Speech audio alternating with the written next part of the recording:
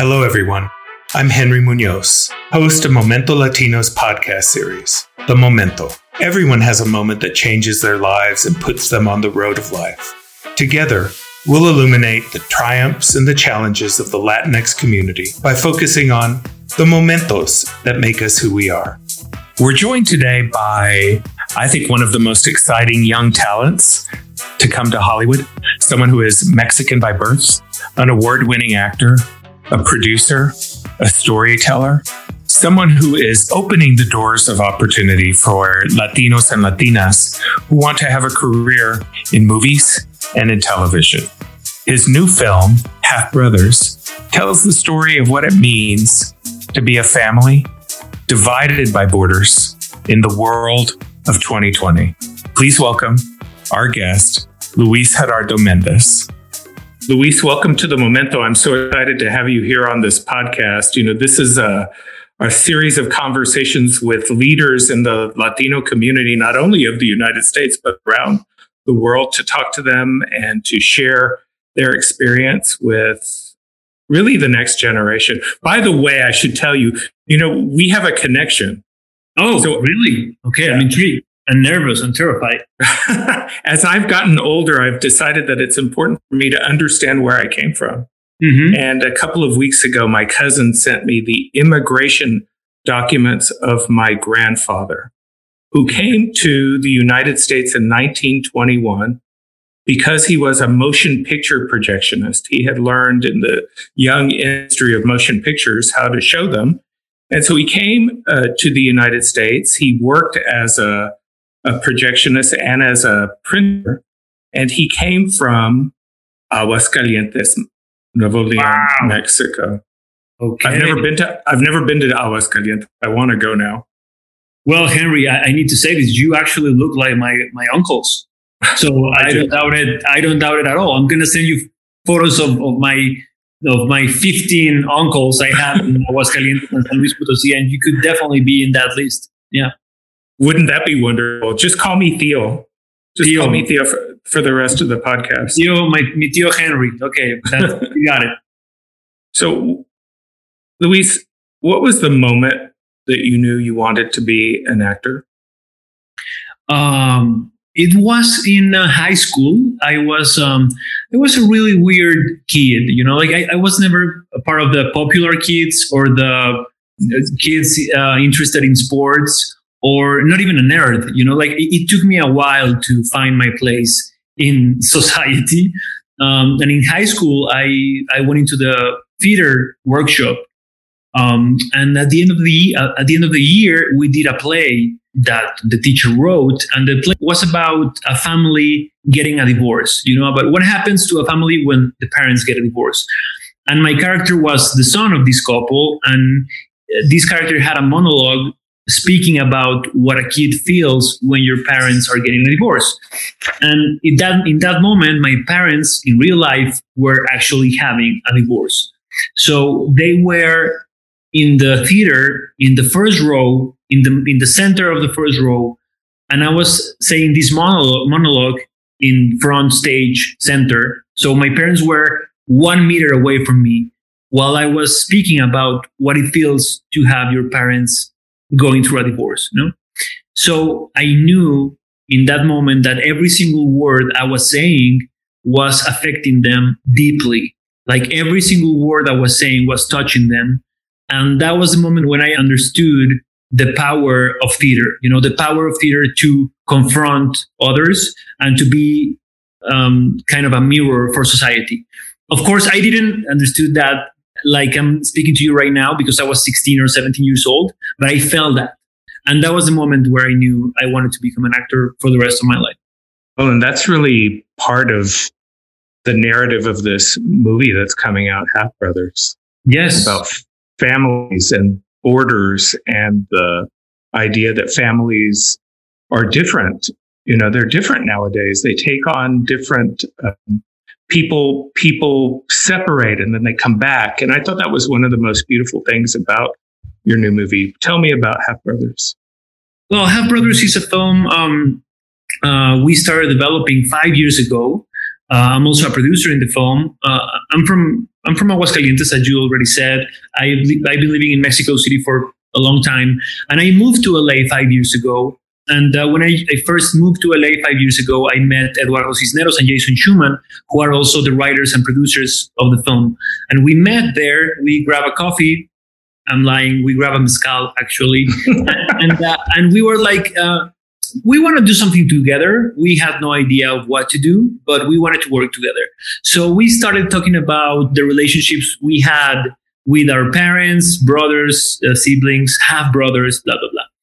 And through those conversations, and also an idea Eduardo Cisneros already had in the past, 1 month after that meeting, they came back to me with this one page with the basic anecdote of the film.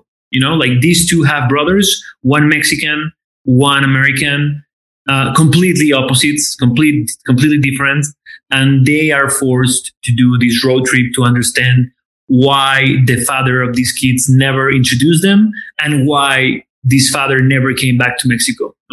So that was the moment where when Half Brothers was born, in a way. So that was the beginning of the journey, and we wanted to create that. You know, we wanted to create a vehicle to talk about the differences between Mexicans and people from the States, but also, and most important, talk about the things that in a way made us half brothers. You know, like we are not that different.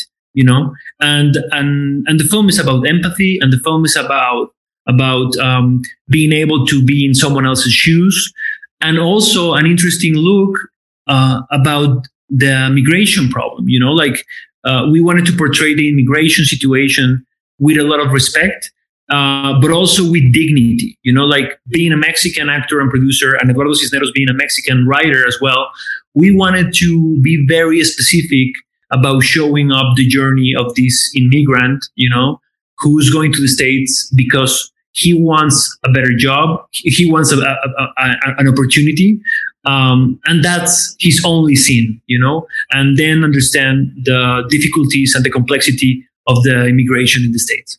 It's very much a story of the moment that both of our countries are living in, and I loved the way that the movie dealt with it at a very personal level too, and you know, from the viewpoint of families, right? I mean, you see how immigration touches families back and forth across the border side.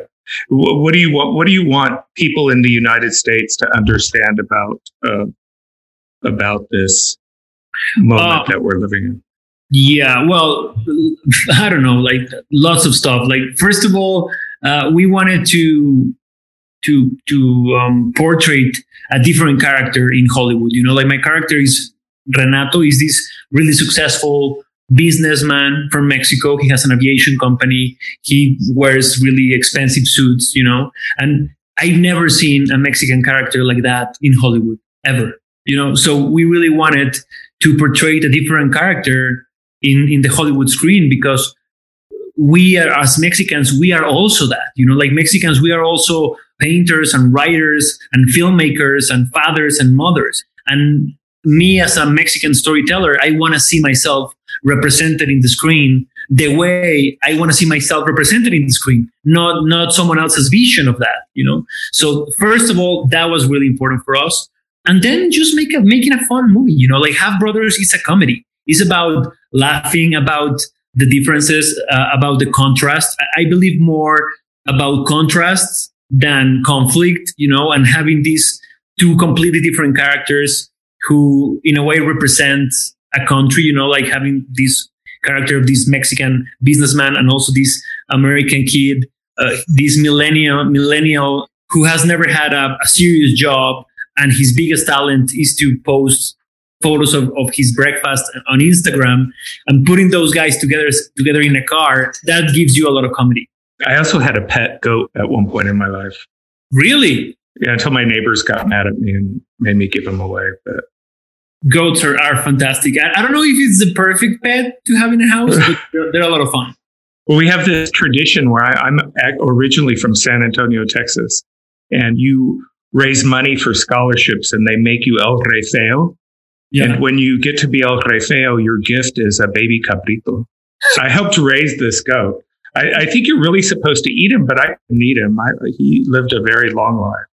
Yeah, well, I have a line in the film that my character says, we eat those things in Mexico and they're very tasty.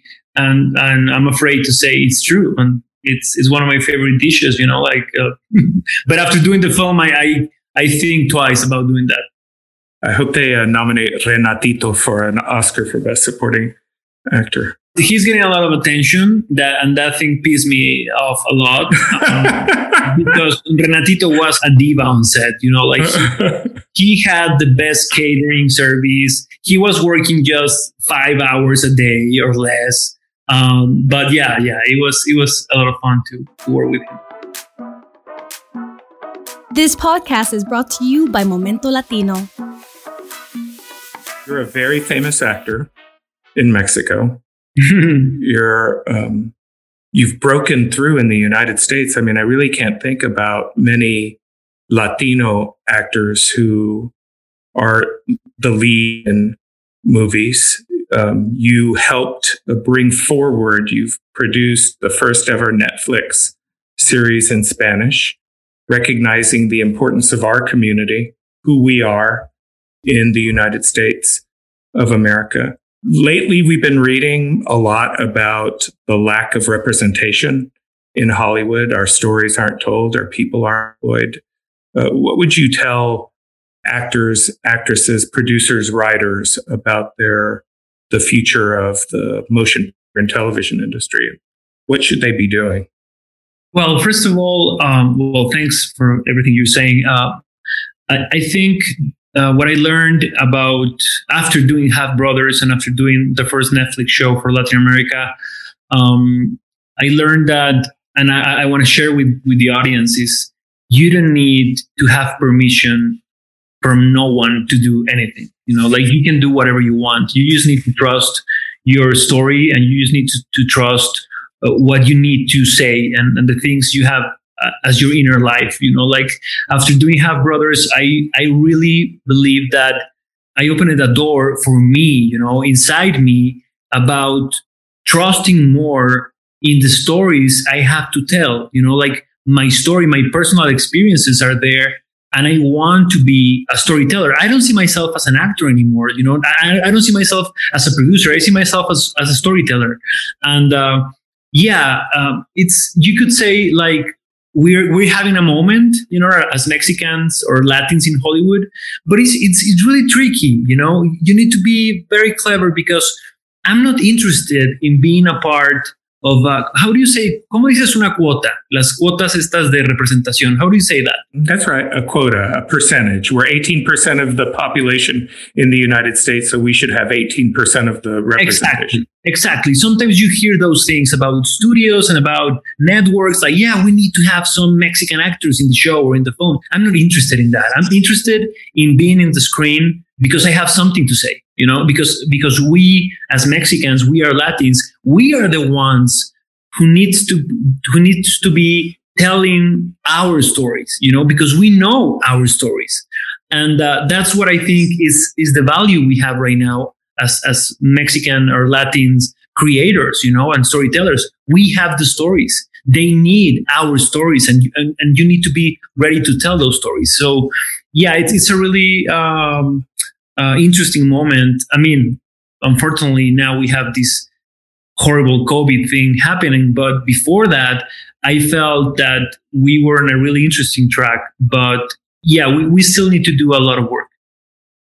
But I think COVID has also given us an opportunity to gather as families. And even though it's affected Latinos in the United States more than any other population, more of us have died, more of us have had to keep going to work. We're 18% of the population, but 34% of the essential workers. What you're doing by telling stories, there's a famous saying, you cannot be what you cannot see. Yeah. So your character in this movie, the way that you're portrayed, the fact that you are successful, the suits that you wear, right? The way that you build, think about families, I think is an important lesson for the moment that we're living in too, not even to mention immigration and the need for immigration reform and the way that our countries are tied together. Yes. And also the other thing that I think is important about the film is I really believe the main theme is empathy, and for me, empathy is the main theme of the year as well, with COVID and with elections in the States and with elections we had in Mexico a couple of years ago, is the same thing, like suddenly you have these two countries completely divided, where the blue team and the red team hates each other because of politics and because of Facebook information. And now we, as a society, we need to rebuild that community, And I think that's the biggest theme of the film, the empathy that you need to be able to walk in someone else's shoes before judging someone else, and having another perspective about certain issue. So yeah, I don't know. Again, this is a comedy. It's for having fun. We never wanted to do a really political, social film, but I think all those themes are there, and I really hope someone feel that when they're watching Half Brothers. I got to ask you about Narcos Mexico. Yeah, and everywhere I go, I know nothing about new music, but I hear about Bad Bunny all the time. So I got to ask you about that. Tell me about Narcos Mexico. Well, I'm really excited. I mean, I'm shooting the third season of Narcos Mexico right now. That's why I'm wearing this mustache. Don't think is something I like for me to go to the groceries. I need to have. But it was your COVID mustache. Yes, exactly. Which is the worst idea actually. That mustache in COVID. But anyway, Narcos is one of my favorite shows in the world. I think they have one of the best writers staff in Hollywood. They do a really exhaustive research about the topics they're talking about. The cast is amazing. The directors are mind-blowing. This season we have Ale Marquez, which is an amazing Mexican female director. We have Wagner Moura, who is the actor who did Pablo Escobar in the first seasons. He's also an amazing director. And yeah, I'm super excited. I cannot tell you a lot about my character right now. I can just say that he's a cop from Ciudad Juarez. Is one of the leads in this third season, and the story my character is telling is probably one of the most painful and urgent and necessary stories to be told in Hollywood right now. Because this is still a problem we're living in Mexico, a really big problem, and I really believe that Narcos is a really important show, because when someone in Germany or in Canada or in New York, they see this TV show and suddenly someone is about to have a cocaine line, they're going to think different about what they're doing, because now, as you said, you cannot know what you don't see. If you see the show, you're going to understand all the things that are behind that bag of cocaine you're holding in your hand. So I'm really grateful and honored to be a part of the show. But some people say that we're always portrayed drug dealers and criminals. I think more so since the current president of the United States referred to us as rapists and thieves. So what would you say to the critics who say, I think there's a big difference in doing a telenovela about a drug cartel and doing Narcos. Narcos, again, has a really, really interesting writer staff who are really committed to tell the complexity of the problem, not just showing cool people with guns. And I think that's the difference about being in the show. I was thinking about how few actors there are who are named Luis Gerado and who are named Diego and who have succeeded to become lead actors in television series and movies. And I remember being struck by Diego Luna in a Star Wars movie, speaking with his voice, his authentic accent, what that must mean to people. And you do the same thing in Half Brothers. How important is it for not just actors, but for young people today to see that on the screen?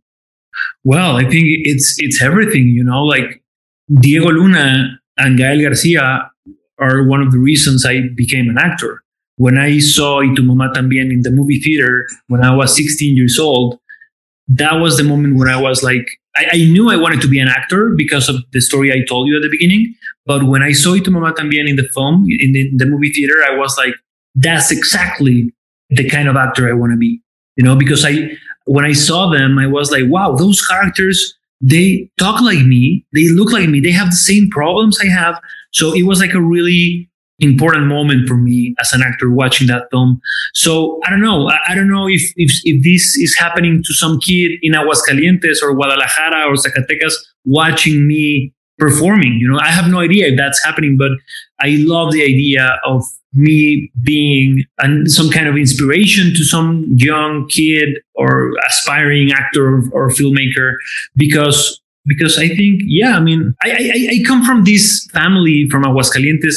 All my family are doctors, like I had no one in my family involved in the show business at all. So I had no idea how to do it. I just grabbed my bags and I moved to Mexico City, knowing no one in the business. And in a way, I made it, and I hate this I made it thing because I don't believe in that. What I'm talking about, I made it is I became an actor, that's the only thing I know. And it is possible. It requires a lot of work, a lot of sacrifices, but you need to do the move. You need to take the risk. You need to jump because otherwise you're going to be stuck there doing nothing. This podcast is brought to you by Momento Latino. So Momento Latino is a coalition of advocates, activists, policymakers, artists, celebrities, everyone from Eva Longoria, Gloria Estefan, Ricky Martin, Luis Fonsi, Rita Moreno, George Lopez, you name it. All of these giants now in Hollywood have come together to unite their voices and to change, quite honestly, the country and to create opportunities, open the doors for other people, younger people than we are. 5 years from now, to give me the picture that you see in your head of what your career is like and what Hollywood and the motion picture television industry is like for us? I don't know, man. I like to think in 5 years, I'm going to be doing the same I'm doing now, like just doing the films and the TV shows I love.